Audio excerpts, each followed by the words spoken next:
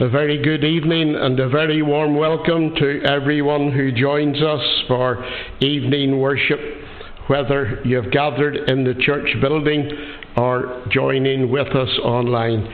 You are all very welcome. Let us bring our praise to God as we turn to Psalm number 66 on page 299. And we'll sing the first 6 verses. All lands to God in joyful sounds, aloft your voices raise. Sing forth the honour of his name, and glorious make his praise. Say unto God, how terrible in all thy works art thou. Through thy great power thy foes to thee shall be constrained to bow. Psalm 66, the first 6 verses, all lands to God.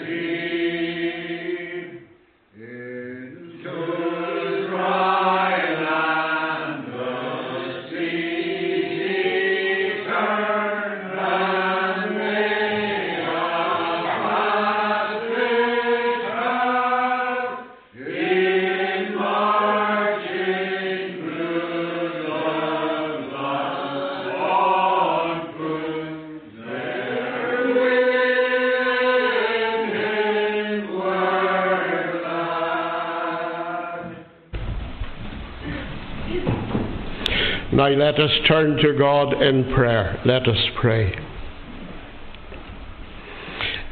It is our great joy and privilege, O God, our Father, that we gather together a small company of your people this evening. We draw near that we might truly worship you. O, by your Holy Spirit, help us that as we worship, we would do so in spirit and in truth. We thank you for this day. We thank you that this is your own special and hallowed day. We thank you for the natural beauty of it. We thank you for longer evenings of daylight. We thank you for warmer, brighter days. And we rejoice in you, our Creator, who gives us all things richly to enjoy. But we thank you too for the historic beauty of this day.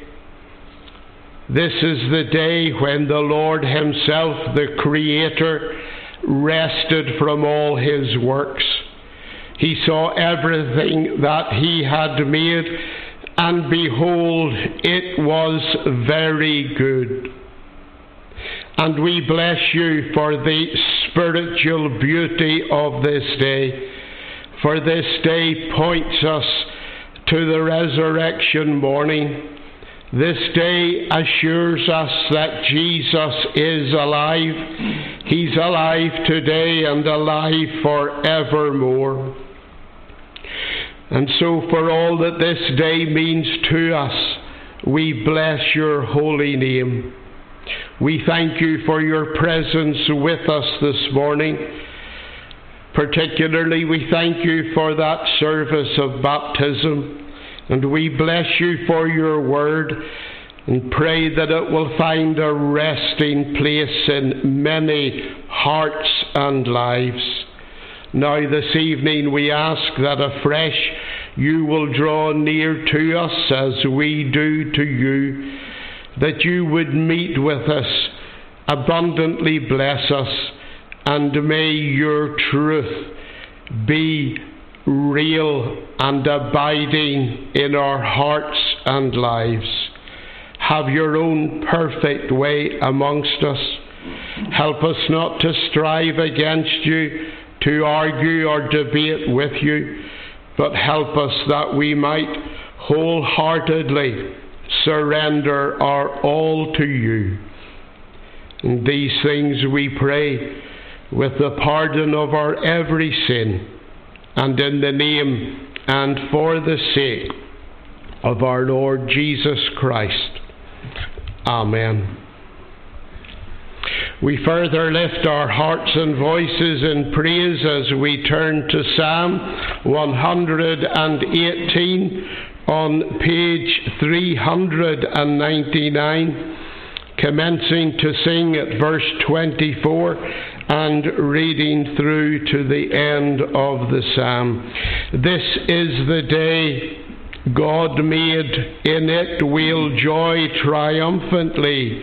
Save now, I pray thee, Lord, I pray, send now prosperity. Psalm 118 from verse 24. This is the day God made.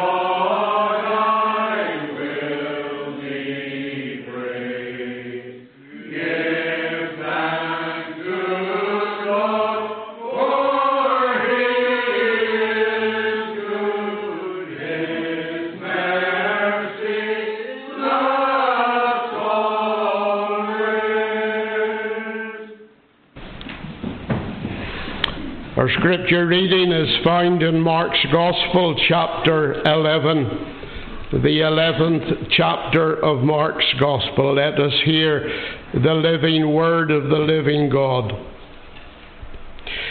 Now when they drew near to Jerusalem, to Bethphage and Bethany at the Mount of Olives, Jesus sent two of his disciples and said to them, "Go into the village in front of you, and immediately as you enter it, you will find a colt tied on which no one has ever sat. Untie it and bring it. If anyone says to you, 'Why are you doing this?' say, 'The Lord has need of it, and will send it back here immediately.'" And they went away and found a colt tied at the door outside in the street, and they untied it. And some of those standing there said to them, "What are you doing untying the colt?" And they told them what Jesus had said, and they let them go. And they brought the colt to Jesus and threw their cloaks on it, and he sat on it. And many spread their cloaks on the road, and others spread leafy branches that they had cut from the fields. And those who went before and those who followed were shouting, "Hosanna! Blessed is he who comes in the name of the Lord. Blessed is the coming kingdom of our father David. Hosanna in the highest." And he entered Jerusalem and went into the temple. And when he had looked around at everything, as it was already late, he went out to Bethany with the 12. On the following day, when they came from Bethany, he was hungry. And seeing in the distance a fig tree in leaf, he went to see if he could find anything on it. When he came to it, he found nothing but leaves, for it was not the season for figs. And he said to it, "May no one ever eat fruit from you again." And his disciples heard it. And they came to Jerusalem, and he entered the temple and began to drive out those who sold and those who bought in the temple. And he overturned the tables of the money changers and the seats of those who sold pigeons. And he would not allow anyone to carry anything through the temple. And he was teaching them and saying to them, "Is it not written, 'My house shall be called a house of prayer for all the nations'? But you have made it a den of robbers." And the chief priests and the scribes heard it, and were seeking a way to destroy him, for they feared him, because all the crowd was astonished at his teaching. And when evening came, they went out of the city. As they passed by in the morning, they saw the fig tree withered away to its roots. And Peter remembered and said to him, "Rabbi, look, the fig tree that you cursed has withered." And Jesus answered them, "Have faith in God. Truly I say to you, whoever says to this mountain, 'Be taken up and thrown into the sea,' and does not doubt in his heart, but believes that what he says will come to pass, it will be done for him. Therefore I tell you that whatever you ask in prayer, believe that you have received it, and it will be yours. And whenever you stand praying, forgive if you have anything against anyone, so that your Father also who is in heaven may forgive you your trespasses. And they came again to Jerusalem. And as he was walking in the temple, the chief priests and the scribes and the elders came to him. And they said to him, "By what authority are you doing these things? Or who gave you this authority to do them?" Jesus said to them, "I will ask you one question. Answer me, and I will tell you by what authority I do these things. Was the baptism of John from heaven or from man? Answer me." And they discussed it with one another, saying, "If we say from heaven, he will say, 'Why then did you not believe him?' But shall we say, 'From man'?" They were afraid of the people, for they all held that John really was a prophet. So they answered Jesus, "We do not know." And Jesus said to them, "Neither will I tell you by what authority I do these things." Amen. And we look to the Lord to follow with his blessing this reading of his word. Let us again turn to God in prayer. Father, we acknowledge our need of help. We acknowledge that we need your Holy Spirit to lead us and to guide us into all truth. We cannot fully understand what we have read unless it is revealed to us. But we thank you for the one who is sent to be our teacher. And so we pray that both preacher and hearer alike this evening will rely upon the third person of the Trinity, that he might take your word and the things of God and reveal them to us afresh. If something is said or taught that we already know, Lord, help us that we might reinforce it in our hearts and lives. And if we hear something fresh and new, help us to treasure it and to cling onto it, that it might be a rich blessing to us. We thank you for this season of the year, this time of Easter. And we pray for the persecuted church, our brothers and sisters in Christ. Some of them have endured long, fierce, fiery trials. Lord, we pray that as we approach the resurrection of Jesus, that you would grant that your servants would be encouraged and strengthened and edified as they meditate upon the death and resurrection of our Saviour. And so we pray that great encouragement, great power and strength will be brought to those who make their stand for Jesus. We cast all our care upon you, for you care for us. And we pray these things in the name of our Lord Jesus Christ. Amen. Before we turn to God's Word, we sing from Psalm 24 on page 230. We sing from verse 7 to the end. Ye gates, lift up your heads on high, ye doors that last for aye, be lifted up, that so the King of glory enter may. Ye gates, lift up your heads on high.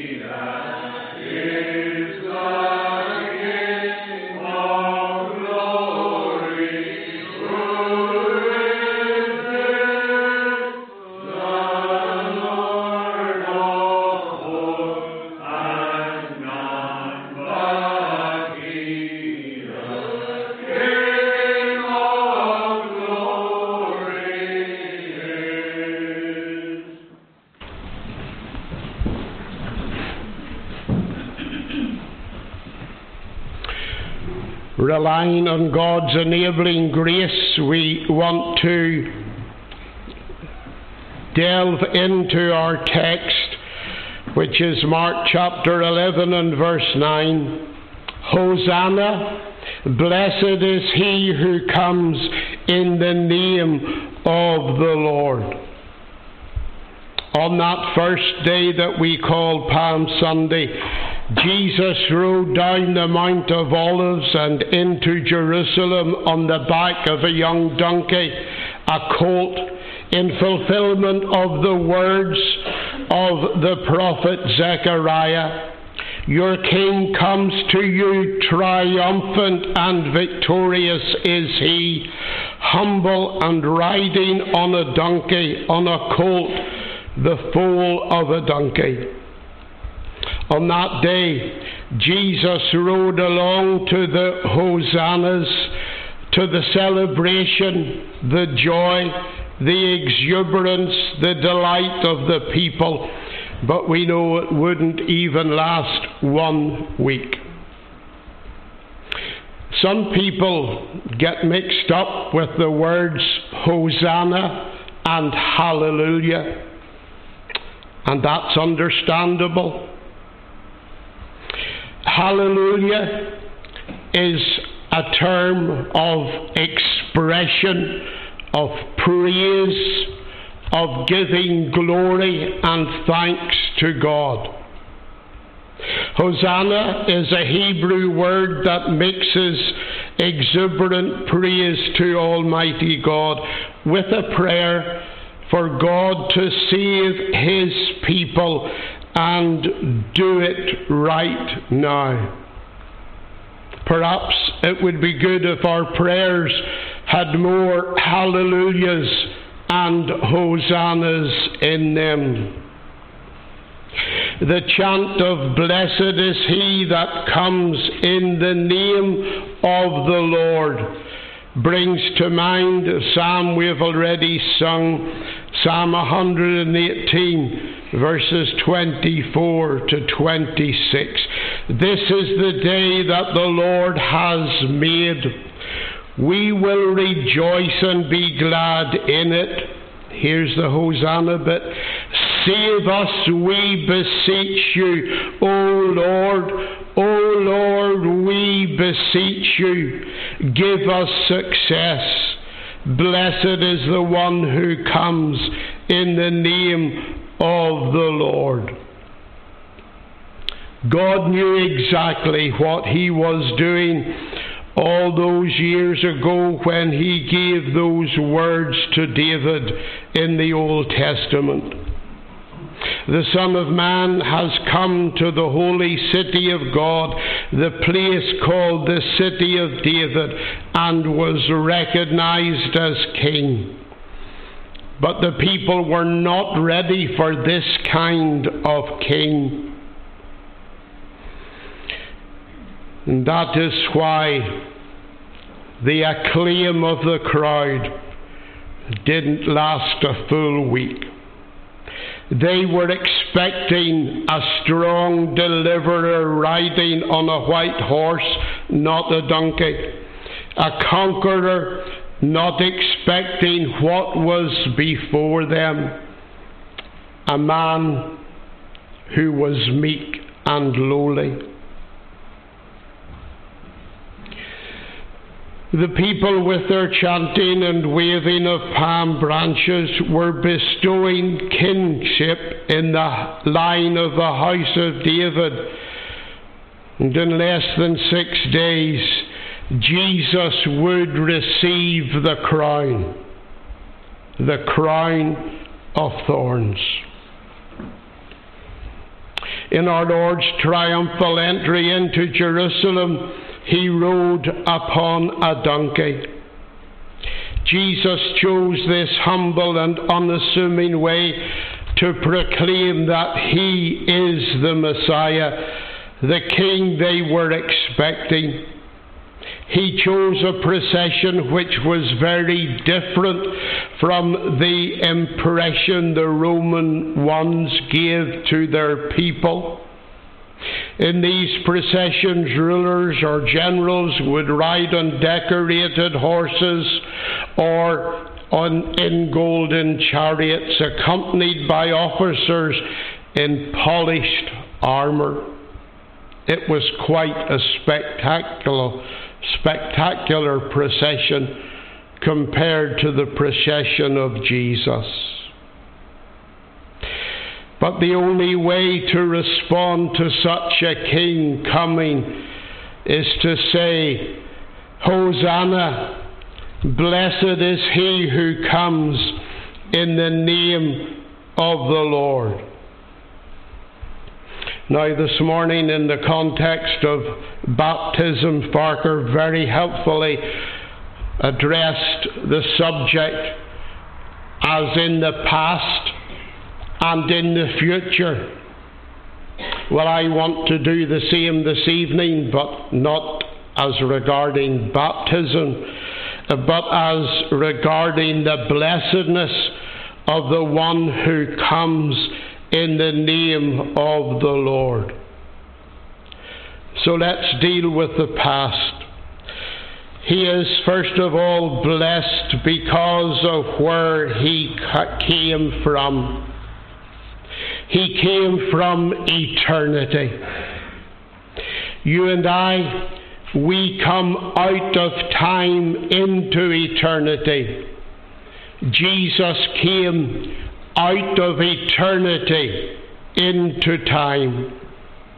John chapter 1, verse 1. In the beginning was the Word, and the Word was with God, and the Word was God. In verse 58 of John chapter 8, Jesus says to the scribes and Pharisees, Truly, truly, I say to you, before Abraham was born, I am. The writer to the Hebrews chapter 7 verse 3, He is without father or mother or genealogy, having neither beginning of days nor end of life, but resembling the Son of God, He continues a priest forever. The one who comes in the name of the Lord comes to us from eternity. He also comes to us from heaven. Galatians 4 and verse 4, When the fullness of time had come, God sent forth His Son, born of woman, born under the law. John 6 and 33, For the bread of God is He who comes down from heaven and gives life to the world. Also verse 38, the words of Jesus Himself, I have come down from heaven not to do my own will, but the will of Him who sent me. John 3 and 13, No one has ascended into heaven except He who descended from heaven, the Son of Man. He came to us from eternity, from heaven. He came from the Father. John chapter 14 and verse 9, you remember that Philip had said to Jesus, Lord, show us the Father, and it will be enough for us. And Jesus said, Have I been so long with you? And yet you say, Show us the Father. And Jesus explains, In that day you will know that I am in my Father, and you in me, and I in you. And in verses 30 to 31 of the same chapter of John 14, I will no longer talk much with you, for the ruler of this world is coming, he has no claim in me, but I do as the Father has commanded me, so that the world may know that I love the Father. Rise, let us go from here. So we bless God afresh this evening for the one who comes in the name of the Lord from eternity, from heaven, from the Father. But he's also blessed because of where he is going to. This is the future. He's blessed because of where he comes from, but he's further blessed because of where he was going to. He is going to Jerusalem. That was the point of entering the road that led into the city centre, to the temple, if you like. We are told in Luke chapter 9 that Jesus set his face steadfastly to go to Jerusalem. The entire message of the gospel revolves around one unique historic event: the sacrificial death of Jesus on the centre cross. Concerning this, the writer to the Hebrews says, "For by one offering he has perfected forever those who are being sanctified." These two words, perfected forever, speak of a sacrifice that comprehends every need of the entire human race, and its effects extend throughout time into eternity. A single sovereign act of God brought together all the guilt and all the suffering of humanity and offered one all-sufficient solution: a sinless Saviour. To receive God's solution, we must all make our way to the same place, to the cross of Jesus Christ. This is the reason why the authors of the Gospels devote nearly a third of their length to the final week of Jesus' life. Contrary to the practice of biographers who normally gloss over and devote very little time or space to the death of their subjects, each one of Matthew, Mark, Luke and John give time and a detailed account of the events leading to his death. So he was making his way to Jerusalem, to the cross. He knew more than anyone else what awaited him in Jerusalem. He was going in Jerusalem, he was going eventually to the upper room. And what blessed teaching there is there in the upper room when he taught his disciples about servanthood. We also need to be obedient to Christ as he was to his Father. It's easy to celebrate Palm Sunday. It's easy, figuratively speaking, to wave a palm branch and bring praises to God. and to really celebrate our Lord's last procession into Jerusalem. But that is not all that Christ demands from us. He demands that all our actions, all our attitudes demonstrate our commitment to Him. When Jesus rode into Jerusalem, He knew that He was riding to His death. He willingly became the suffering servant, and He calls you and I out of the crowd to follow Him, to become His true servants.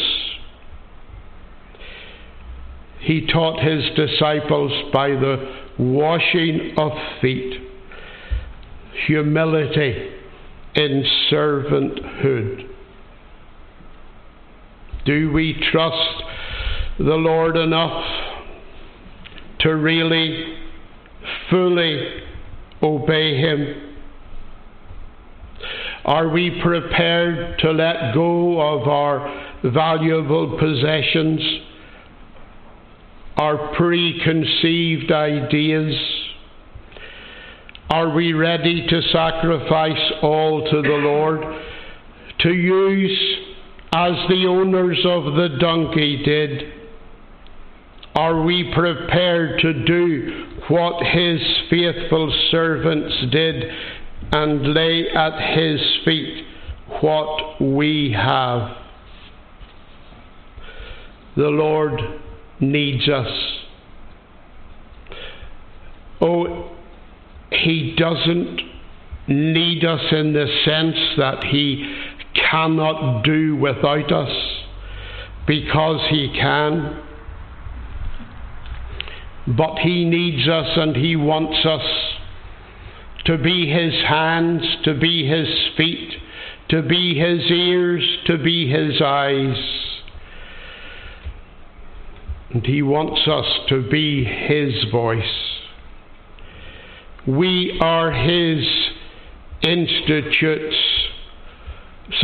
we are His witnesses in the world. And furthermore, in the upper room, He instituted the Lord's Supper. And what a tremendous blessing and encouragement this is. No longer the feast of the Passover, but the Lord's Supper, or the Lord's table, where Jesus up to a point started following the traditional ritual of the Passover. Then suddenly He broke in and said, "This is my body which is broken for you. This cup is my blood which is shed for you. Do this in remembrance of me." I'm sure there must have been much joy and gladness in the heart of the Saviour as He contemplated sharing with His first disciples His last supper, knowing what it would mean for His disciples and all succeeding disciples who truly love and obey the Lord. But He wasn't going to remain in the upper room. Perhaps the disciples would have wanted that they just remain there. But His work on earth was not finished. And so He was going on to Gethsemane. I sometimes listen to pundits regarding football matches or rugby matches. And some of them will say where the match was won or lost. And they will point to a certain area of the team or the pitch.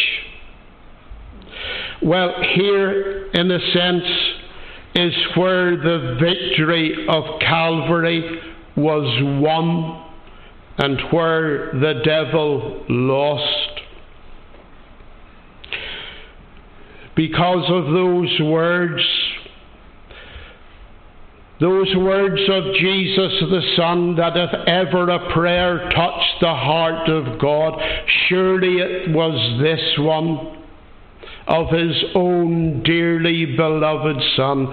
Father, if it be possible, let this cup pass from me. Nevertheless, not my will, but thine be done. The importance of prayer. Jesus prayed while the disciples slept. But not just the importance of prayer, but the importance of submission to the perfect will of God the Father. But Jesus had to go further. And he went on from Gethsemane through Pilate's judgment hall to Calvary, to the place called Golgotha. Jesus Christ came to fulfill a mission that involved total obedience to his Father. He did not come to do his own will, but to do the will of him that sent him. Although he was in the form of God, he did not hold on to his rights. He gave up all that he had, assuming a human body and a human nature, humbled himself and became a servant, even unto death. He set aside the right to his glory and his power, and was obedient all the way to death. Jesus was obedient to such a degree that he was ready not only to die, but also to accept death in its most painful and shameful form. Death on a Roman cross. Death in public. Death in agony. Death without relief. Death without dignity. The cross on which Jesus Christ was crucified was meant for the crucifixion of another person. A man, a criminal named Barabbas, who had been found guilty of rebellion against the Roman government and sentenced to death.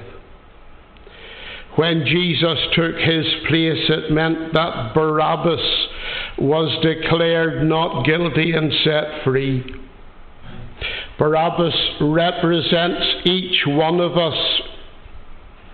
We are all guilty of rebellion against God and deserve the results of that rebellion, death. But Jesus, the sinless, spotless Lamb of God, took our place on the cross that we might be freed from the sentence of death and set free. And Christ paid a great price, the most horrible form of death, crucifixion, described as a sadistic form of torture that deliberately prolonged death as long as possible. To the Romans it was so shameful that it was reserved for slaves and the worst criminals. But it was God's chosen way of salvation. Christ died as our substitute. He died instead of us so that we might not have to die for our own personal sins. So that when Jesus died by faith, we die with him. Christ has saved us from hell, from death, from misery, from guilt, and from punishment. It is not enough, however, that he should die, not enough that he shed his blood. It must be accepted. It must be appropriated.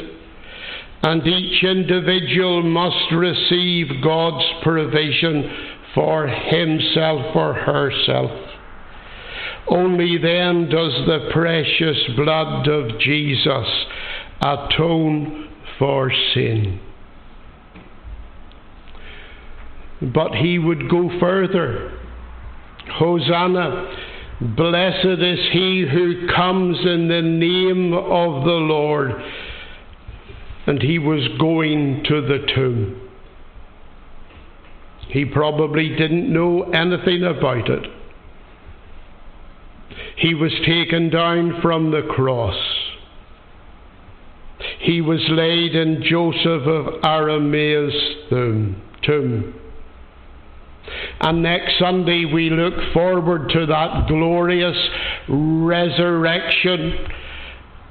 Shout of he is not here, he is risen.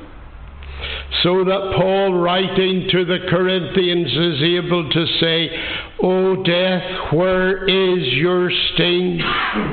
O grave, where is your victory? And we know, of course, he wouldn't remain in the tomb, but he would appear to his disciples. He would show them his hands and his feet. He would speak peace to them. And he would go further. He would make his way to the Mount of Olives. And there, in the sight of his disciples, he would ascend back to heaven from where he came. He would return to the Father who sent him. And the angels appeared as a cloud, received him out of their sight, and said, This same Jesus shall so come in like manner as you have seen him go into heaven. Hosanna, blessed is the one who comes in the name of the Lord. He is blessed because of where he came from. He is blessed because of where he is going to. But finally, he is blessed because of the one in whose name he came. I don't think the crowd that day really fully understood the full significance of their claim.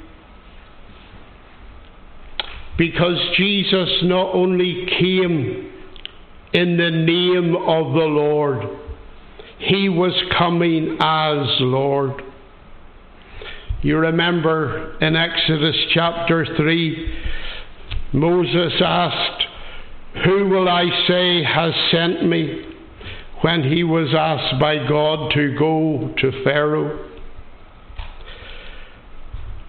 And here is the answer that God gave Moses. I am that I am. This is my name forever, and this is my memorial to all generations. The entire life of Jesus from birth to ascension. His teachings, his miracles, even his death and resurrection were all explanations and clarifications of God's holy name, Yahweh. Such was his holy, powerful name that Jews wouldn't write it in full. It was usually confined, abbreviated to 4 capital letters, YHWH, Yahweh. Hidden and revealed, spirit and flesh, transcendent and present.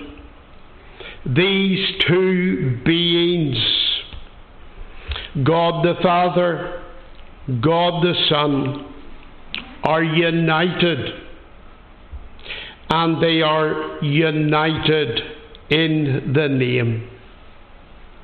And so this evening we bless afresh the one who is eternally blessed because of where he came from, where he was going to, and because of the name in which he came. May the Lord help us to truly rejoice and be glad in such a one who came in the name of the Lord. Let us pray. Father, we thank you for sending your Son. We thank you that when the fullness of time came, you sent forth Jesus to be born of a woman and to fulfill all your purposes for his coming to earth. Oh, help us to hear him, his teachings, his sayings, his words, his promises. Help us to obey him, not partially, but fully. Help us to adore him, to worship him for who he is and what he has done with all that we have and all that we are. And this we pray in the Saviour's name. Amen. We sing in closing from Psalm 72 on page 314 from verse 17 to the end. His name forever shall endure. Last like the sun it shall. Men shall be blessed in him, and blessed all nations shall him call. We have already sung this morning, but it does no harm whatsoever to sing it again. Verse 18, now blessed be the Lord our God, the God of Israel, for he alone doth wondrous works in glory that excel. And blessed be his glorious name to all eternity. The whole earth let his glory fill. Amen. So let it be. Let us sing with great blessing to the Lord. His name forever shall endure.